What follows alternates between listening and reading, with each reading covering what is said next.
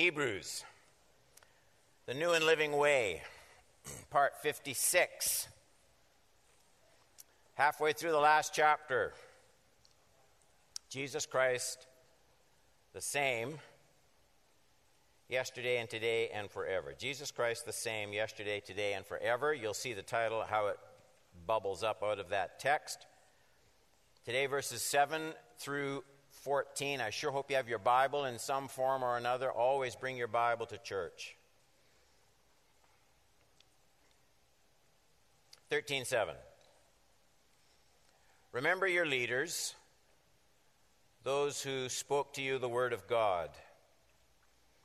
Consider the outcome of their way of life and imitate their faith. Jesus Christ is the same yesterday, today, and forever. Do not be led away by diverse and strange teachings, for it is good for the heart to be strengthened by grace, not by foods. And that gives you a clue, the kind of false teachings he's thinking about as he writes to these persecuted Jewish believers. It is good for the heart to be strengthened by grace, not by foods which have not benefited those devoted to them. And these are the hard verses. 10. We have an altar from which those who serve the tent have no right to eat. For the bodies of those animals whose blood is brought into the holy places by the high priest, he's thinking of all through the Old Testament, the temple, the tabernacle, and then the temple, and the worship of the priests and the sacrifices. That's what he's thinking about. For the bodies of those animals whose blood is brought into the holy places by the high priest as a sacrifice for sin are burned outside the camp. That seems an important point to him. 12. So Jesus, now he's thinking of Jesus and his death on the cross. So Jesus also suffered outside the gate. So you see, outside the camp, outside the gate. He's making a parallel there. Jesus also suffered outside the gate, outside the city of Jerusalem, outside the gate, in order to sanctify the people through his own blood. Therefore, let us go to him outside the camp. That's the third time he's done this, outside the gate, outside the camp, outside the camp. Let us, that's you, that's me. Let us go to him, that's Jesus, outside the camp. And I want to talk about this today, and bear the approach he endured. Like he could say, let us go to him outside the camp and receive his mercy, which would be true. Let us go to him outside the gate and receive his forgiveness, which would be true. He talks about it in this text. Let us go to him outside the camp and let us bear his reproach. What's that? I want to talk about that.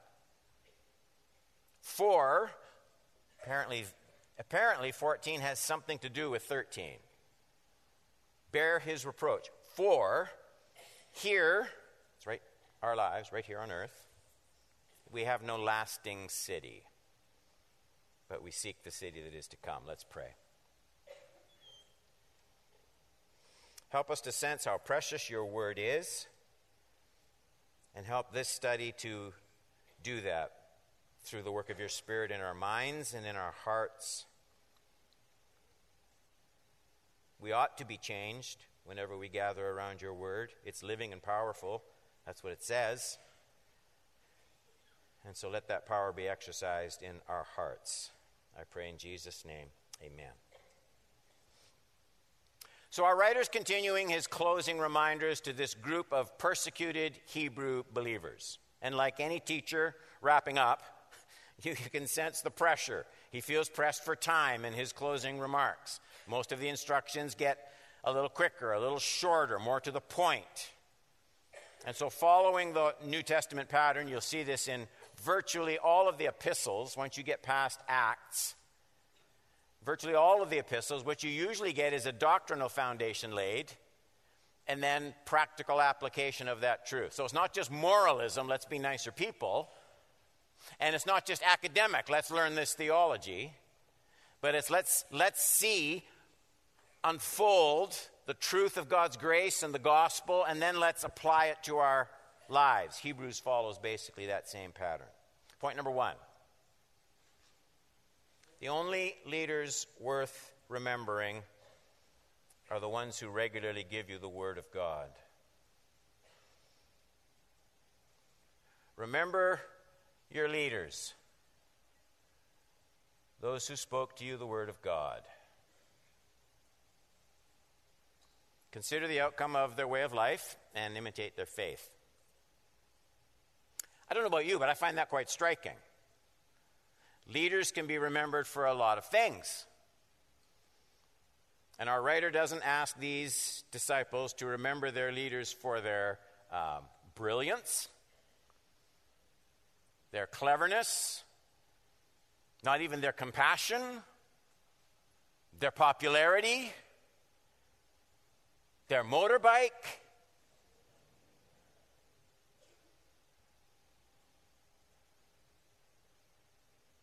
The command is to remember word teachers. That's the instruction. Remember leaders who took you into the book. Remember leaders who took you into the text. And the implication is there's nothing important enough about any leader in and of himself or herself to meet sustained attention. So leaders ought not to be remembered if they magnify something other than the Word of God. And it happens all the time.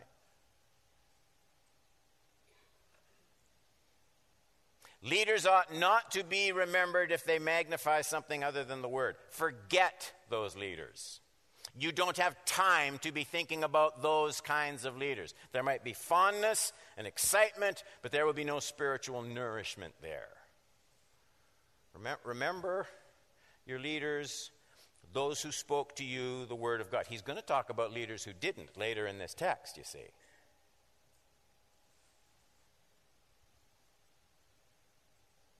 This emphasis was the glowing center of the early church. Let me just give you a couple quick references. They devoted themselves to here's first thing, apostles' teaching, to fellowship, to the breaking of bread and the prayers. Underscore that word, devoted. This word focus in the early church, it wasn't just a passing interest. So when Luke says they devoted themselves to the apostles' teachings, he means they didn't just naturally have time to do this. They were like you. They were busy. They had other things. He means when he says they devoted themselves, he means they made time for this. They became devoted to the Word the way a husband becomes devoted to his wife, the way a mother is devoted to her young child, the way a business person is devoted to profitability. They devoted themselves to the Word. Do you do that?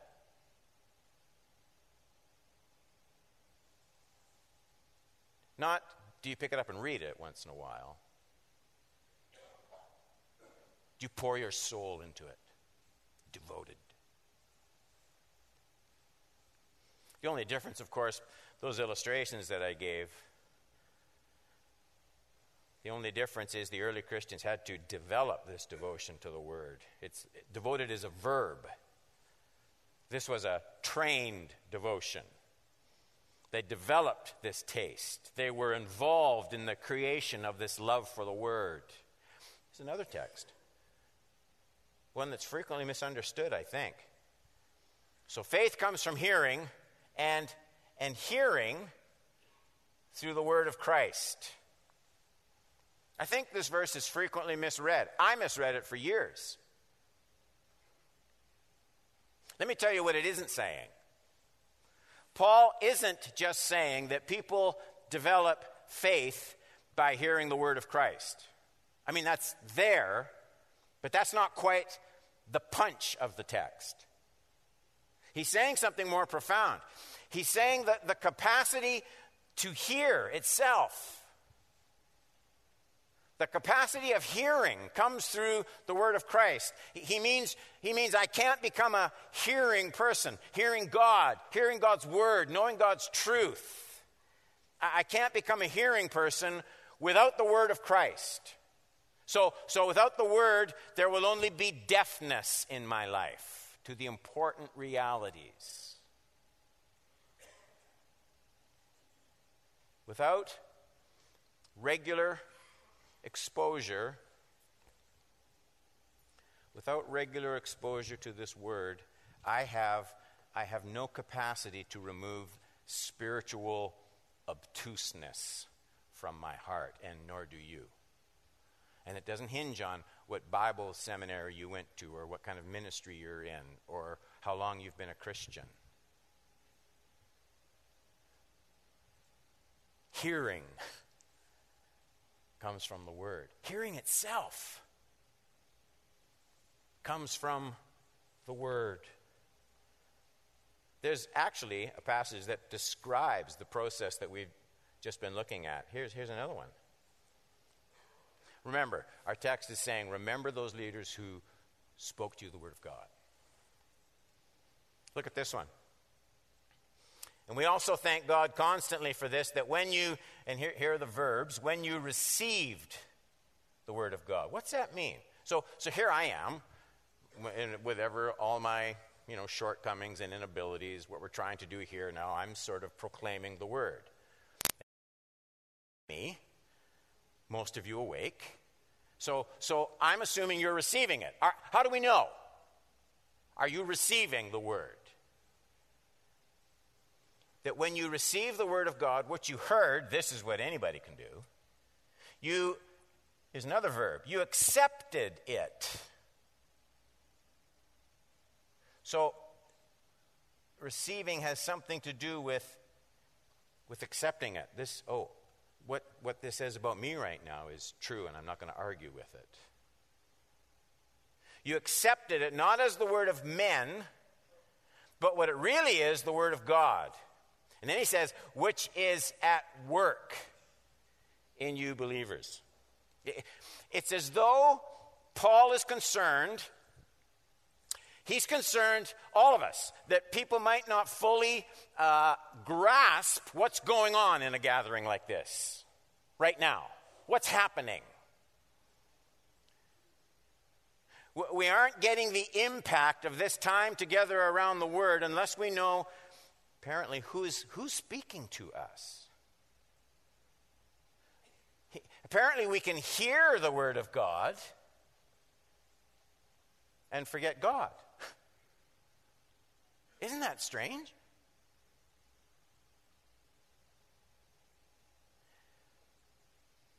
Hearing God in the word is what it means to receive and accept the word of God. Those are the words Paul uses. And so he says this, here's how you know if you're receiving it. We're to receive this word as a working word, which is at work. How many came down Gorham Street to church today? You see all those yellow, orange construction cones out there, torn up pavement. You see the heavy machinery parked over there on Crowder. The next time you get impatient and you feel your tires clunking over those torn up trenches of pavement, just say to yourself, oh, that's what God's word is supposed to be doing in my heart. It's a construction project. That's what God's word is trying to do in my distracted, inattentive, sometimes proud heart. The biggest construction project, when you drive in here, tell yourself this, it's not on Gorham, it's here. Bring your hard hat to church. 2. The only remembering of the word that counts is a moral remembering. It's in that first verse that we were studying together, 13:7. after he says, remember your leaders, those who spoke to you the word, he says, consider the outcome of their life. And then he says, imitate their faith. So the verbs are consider and then imitate. Speaking as a local church leader, I can tell you that I think our writer is taking quite a risk in those words. I kind of wish they weren't in the text. See, I can think of parts of my life you would be better off not imitating. And I think our writer knows that. He knows only Jesus is sinless. He's talked about it in this letter over and over again. He knows only Jesus is really followable in every area of life. But I still think there's a point in this imitation command. I'm assuming everyone here reads his or her Bible. We all have the capacity to kind of learn what it says. And our writer wants us to know that that isn't quite what he means when he talks about accepting and receiving the word. He's not just talking about knowing what it says. That's not what he has in mind. And so you note his instruction to look to godly examples, to find areas of visible transformation by the word.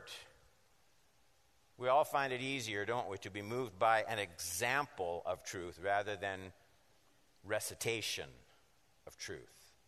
We want to see proof that the instruction works. And so our writer tells his readers to look to find something beautiful that the word is accomplishing in somebody's life.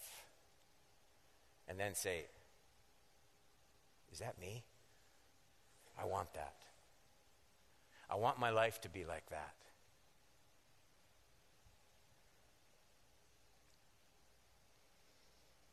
Your leaders aren't perfect, but look for the fruit of the word in their lives and pray for them where it's lacking. 3, Jesus Christ is the same yesterday and today and forever, and this is both precious and dangerous. Look at 8 and 9. Jesus Christ is the same yesterday and today and forever. So, the same. Do not be led away by diverse and strange teachings, for it is good for the heart to be strengthened by grace, not by foods which have not benefited those devoted to them. If you go in any Foursquare church in the States, all those 27 years I went to the pastor's conference at the church on the way, and on the front of every church is Jesus Christ the same yesterday and today and forever. I don't know, maybe apart from John 3:16, I don't know that there's a better known slogan from the Bible than that one. If I came here and you didn't even know what we were talking about, and I just said, Jesus Christ is the same, almost everyone in the room could finish the verse. It's on plaques, it's on kitchens, it's in family rooms. And almost always it's quoted all by itself as though it never had a textual context. I think that phrase sits like the cream in the middle of an Oreo cookie. On the one side, there has just been the command to consider the example of the godly. Okay? And in the rest of the verse will come a warning of false teachers and their false teaching. And so that's the nest in which this lovely little phrase sits. And here's how I think it's meant to work. These persecuted Hebrew Christians, they've just read the list of faith Hall of Famers in chapter 11. We went through that. And then, right before Jesus Christ the same, they've just been instructed to study the example of godly leaders. But there's a problem. There's a problem. All of those faith heroes in chapter 11 are dead. Dead and gone. and the New Testament apostles are dying off one by one. And there they sit. Where would these persecuted refugee Hebrew Christians be left? So the voices of faith were gradually being silenced by the grave. The examples were all aging. What of their faith? Would it survive? And here's the writer's answer. These persecuted Hebrew Christians, they had exactly the same Jesus as every other saint, living or dead. That's what he's saying. You have the same Jesus as apostles Paul, Peter, and James. You have the very same Jesus Christ. And he inspired their adoration right up to the gates of martyrdom, all of them. He loves you no less. He is worthy of the same loyalty from you, and your eternal destiny is no less secure. Now, you have to go through some tough life before you feel the preciousness of those words about Jesus. He's always the same. You can't lose him in that sense. Jesus Christ doesn't change with personal loss. Jesus Christ doesn't change through sickness. Jesus Christ doesn't change through poverty. Jesus Christ doesn't change through depression. Our feelings about him may change. His feelings for us are unchanging. I think about that. I think about that when I go down and I visit my mom. And she no longer has the capacity to feel the same love for Jesus as she once did. I doubt that she touches her Bible anymore.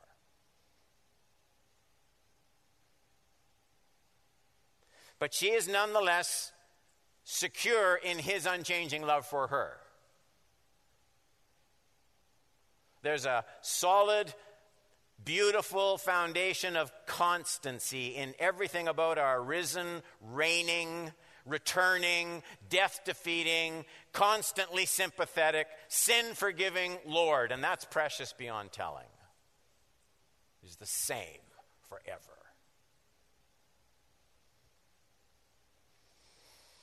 But there's a problem. And it's raised in verse 9.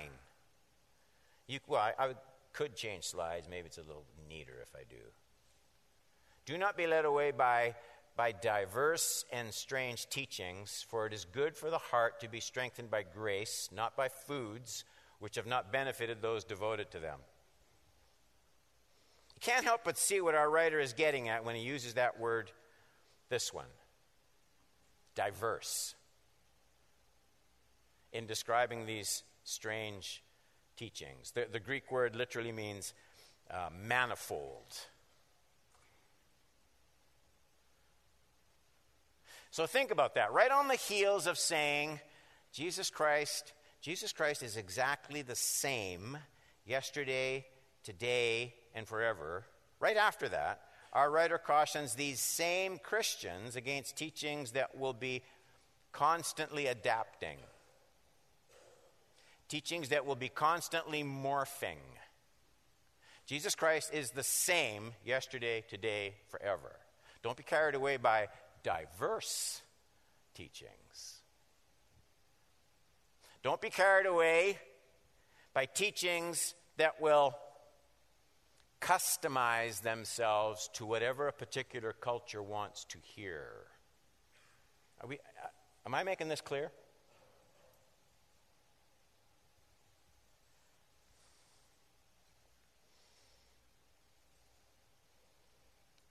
I sadden when I see the response of a growing number of professing evangelical churches that now proudly endorse gay pride and same-sex marriage. A good number of evangelical churches in Newmarket. Why do they do that?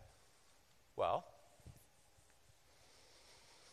now I'm straying away from my stuff. So if it seems a little less organized, that's because it is. We're going to look in a little bit at what's called the reproach of Christ. I'm going to wrap up with that. He says, you bear the reproach of Christ. And in other places, it's called the offense of the gospel. So there's something about the cross that is offensive. And here's what it is. Here's what it was then. Can you imagine? Paul, he wrestles with it in the epistle to the Galatians and in other places. Can you imagine coming to a group of people who were devout in their Jewish faith, which came from God, by the way? And they had the commandments, and they kept all of the dietary regulations, and they didn't do anything on the Sabbath, and they said their prayers. Can you imagine suddenly, picture it, someone coming with the gospel who was once a Jewish Pharisee, a leader. Can you imagine someone coming to all of these devout people and saying, I'm sorry. God will not accept you on those terms. How would you feel? You can see, can't you, how offensive that is?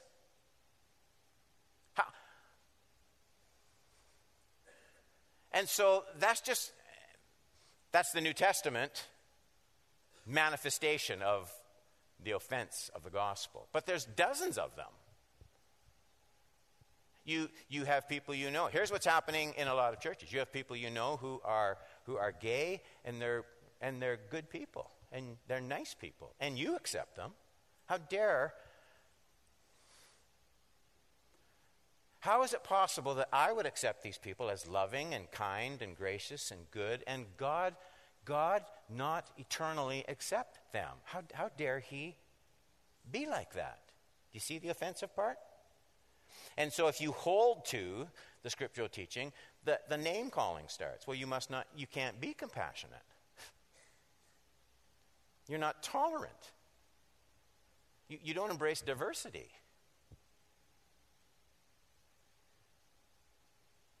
And you start to see why churches don't want to bear that kind of reproach in today's culture. Because you'd be branded as unloving. How dare God not accept someone I accept? How dare he? And so our writer says, you're going to have to follow Christ. You're going to have to bear the reproach of Christ, who came to the religious leaders and said, unless your righteousness exceeds that of the scribes and the Pharisees, you're not going to see the kingdom of God. Jesus said that. That's why they killed him. Not because he said, love one another.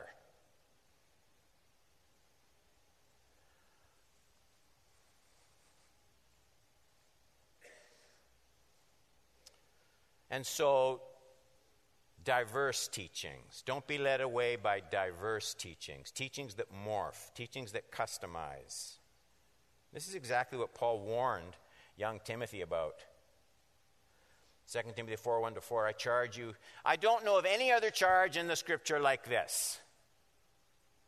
Like, look at how he leads into this subject. You can tell this is not a light topic for Paul. When someone is about to give instruction and they start with words like this, I charge you in the presence of God and of Jesus Christ, who is to judge the living and the dead, and by his appearing and his kingdom. That's what's behind the remarks. Preach this. Why would you have to charge a minister to do that?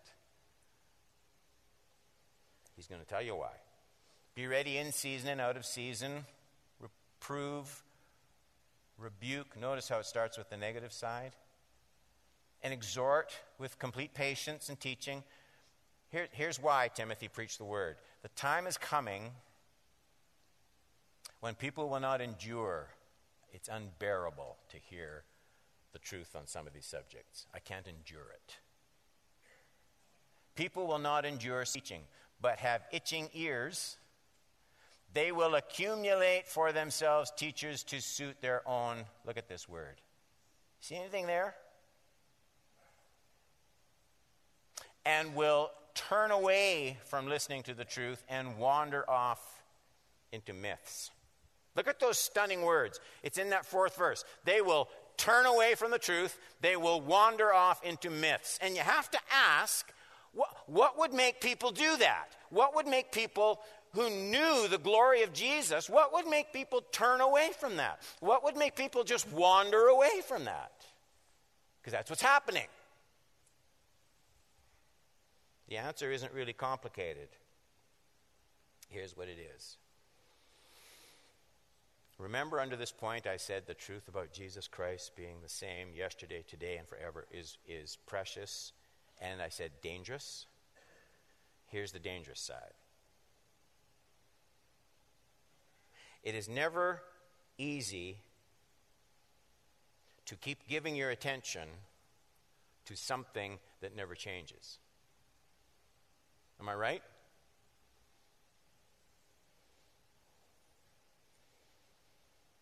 It is the glory and the danger of Jesus that he never changes. We take for granted things, even very precious things that are just always exactly the same. Think about it for a minute. What if someone came and told you today, the doors burst open in this sanctuary, someone came in and said this was the last day. This was the very last day you would ever see a Bible in any form ever again. Right now, you will never, ever, in any form, see Scripture again.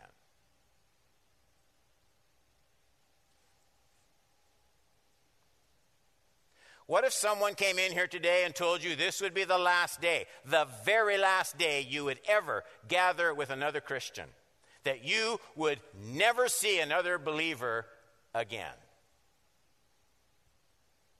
How precious would this be? For the rest of your life, never bump into one other Christian.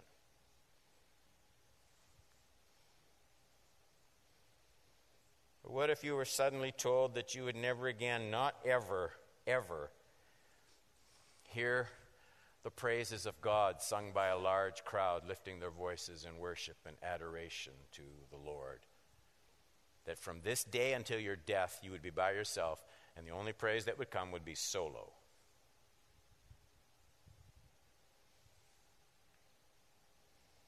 What if you found out today that never again, not even once, not ever, would you hear the voice of another saint praying for you?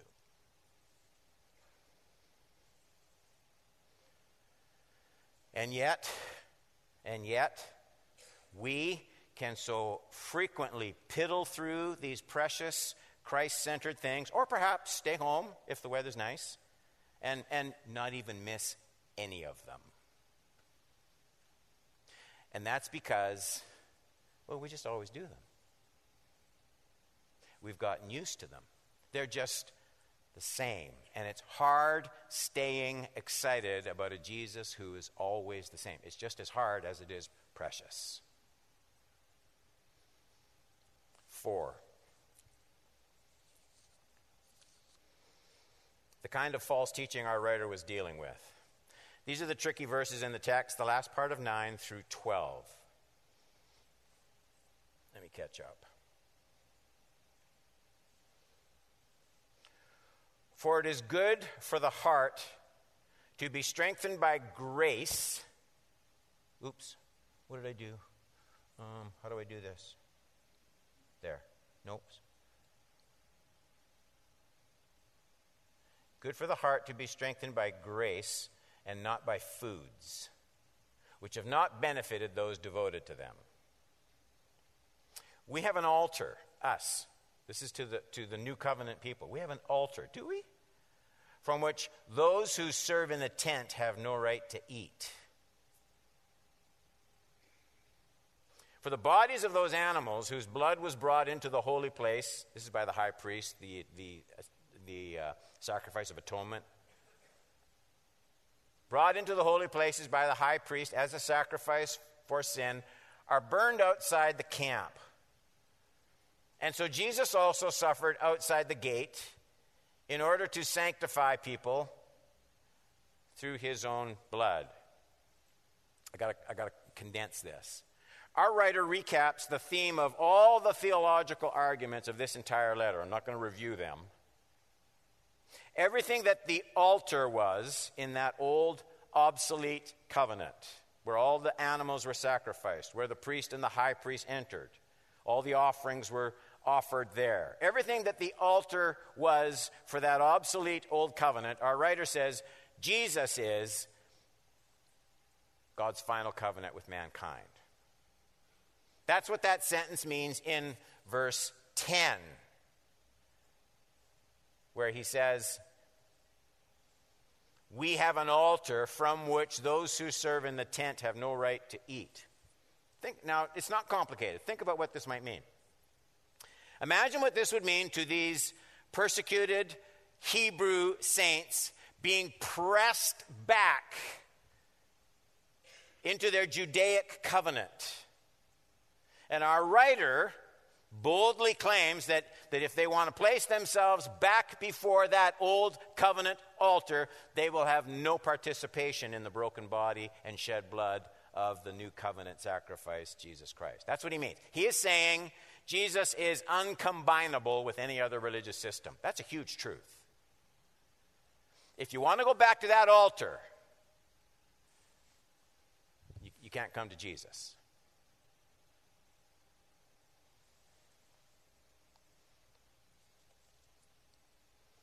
Something else. Our writer seems to labor the point that the old covenant animals offered on the Day of Atonement were buried outside the camp when the sacrifice was finished. Why? I mean, why did God care where these dead animal carcasses, after the sacrifice was offered, why does God care where they're buried?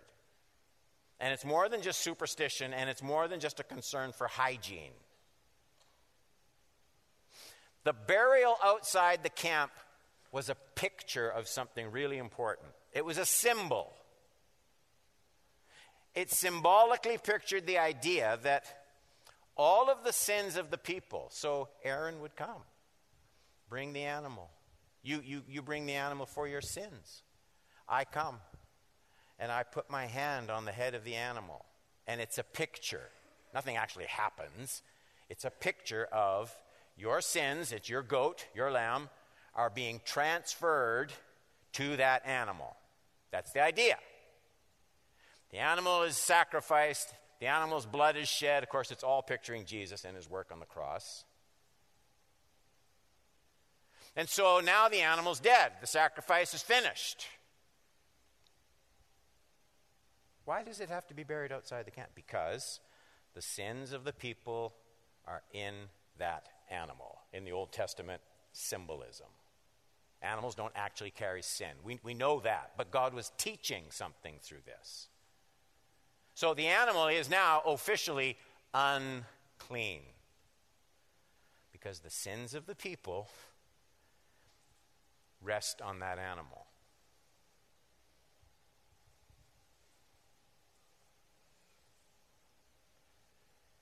And here's the wonderful reality behind that Old Testament symbolism. Our writer tells us a great deal about the atoning death of Jesus Christ and what it accomplished when he says, so Jesus also suffered outside the gate in order to sanctify the people through his blood. This needs to be said all over again. Those lovely little songs that those kids sang are carrying a message that is flat out denied by much of the evangelical church. It needs restating today. Jesus suffers outside. Why? Because unlike the animals, it was just symbolism. Jesus actually bore my sin on the cross. That's the reality that all those carcasses being buried outside the camp, that's the reality that pointed to. It needs restating. I'm sorry. Jesus didn't just die as a great moral example, or the way Brian Zahn and Greg Boyd and others say, as a demonstration of God's nonviolent love in the face of injustice. He bore my actual sin in his body. That's what it teaches. He died as my wrath-bearing substitute. He brought about atonement, and that's what that text is picturing. I'm almost done. 5. This is how I want it to end, this point. Allegiance to Jesus will always bring reproach, and this must be boldly embraced.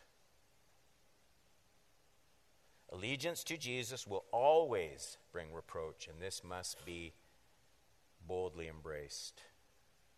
Therefore, let us go to him. And it's the same place. And bear the reproach that he endured. For here we have no lasting city. We're outsiders here. If you don't get that about following Jesus, then you don't know what following Jesus is. Following Jesus isn't just enjoying his forgiveness. Following Jesus is bearing his reproach.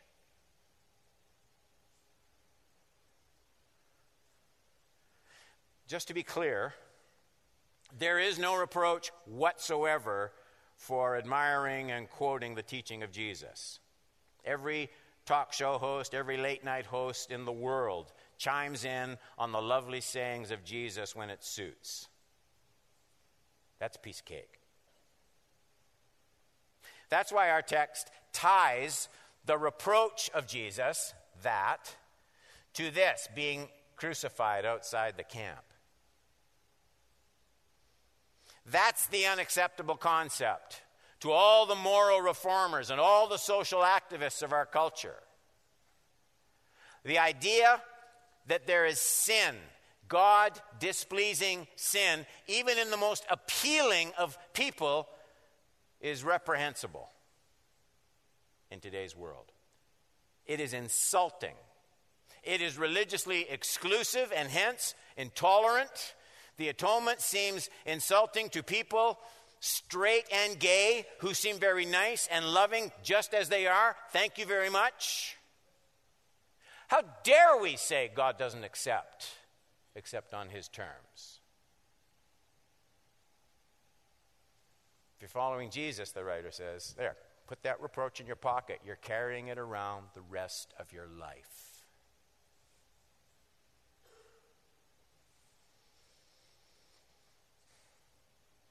Fortunately, we have a wonderful example of reproach bearing. We have it in Jesus. You see that 13th verse? Therefore, let us go to him outside the camp, bear the reproach he endured. We studied it earlier in this letter. Let me just show you quick. Here's chapter 12. Let us run with endurance. That's because you have to bear the reproach. Otherwise, endurance, you wouldn't need it. Let us run with endurance the race that is set before us, looking to Jesus, the founder and perfecter of our faith, who for the joy that was before him endured the cross, here it is, despising the shame, and is seated at the right hand of the throne of God. Consider him. Think about this.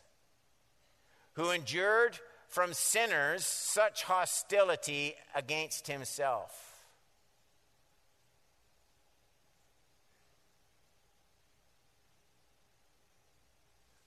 He'd come to the Pharisees and he'd try and correct them, and they'd say, we have Abraham as our father. Right? I'm sorry, you have us confused with someone who really needs forgiveness and cleansing. He endured that all through his ministry. People hated that about Jesus. We talk about the things they loved about Jesus. People hated that about Jesus.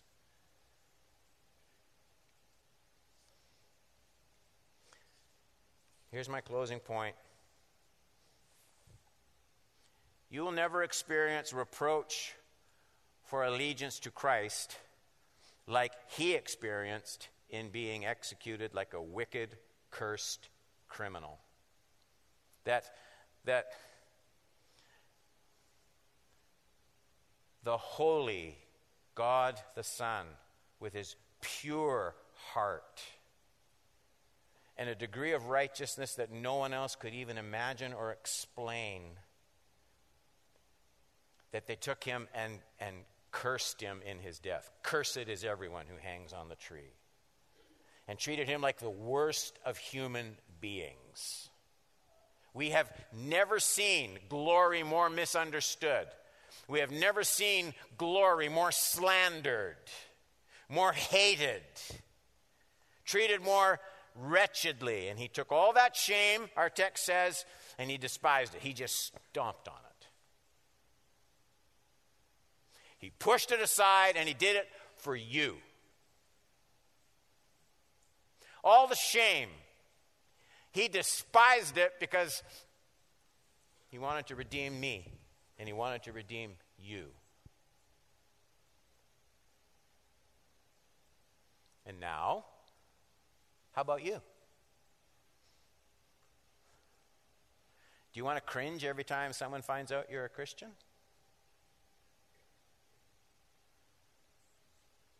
Will you demonstrate allegiance to Christ the way he demonstrated allegiance to you in bearing all that shame? Reproach is going to come. It comes because of your refusal to make this culture. C14, your refusal to make this culture your lasting city.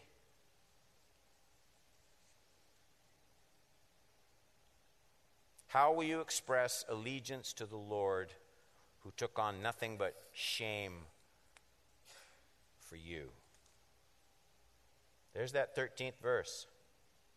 It's a good wrap up.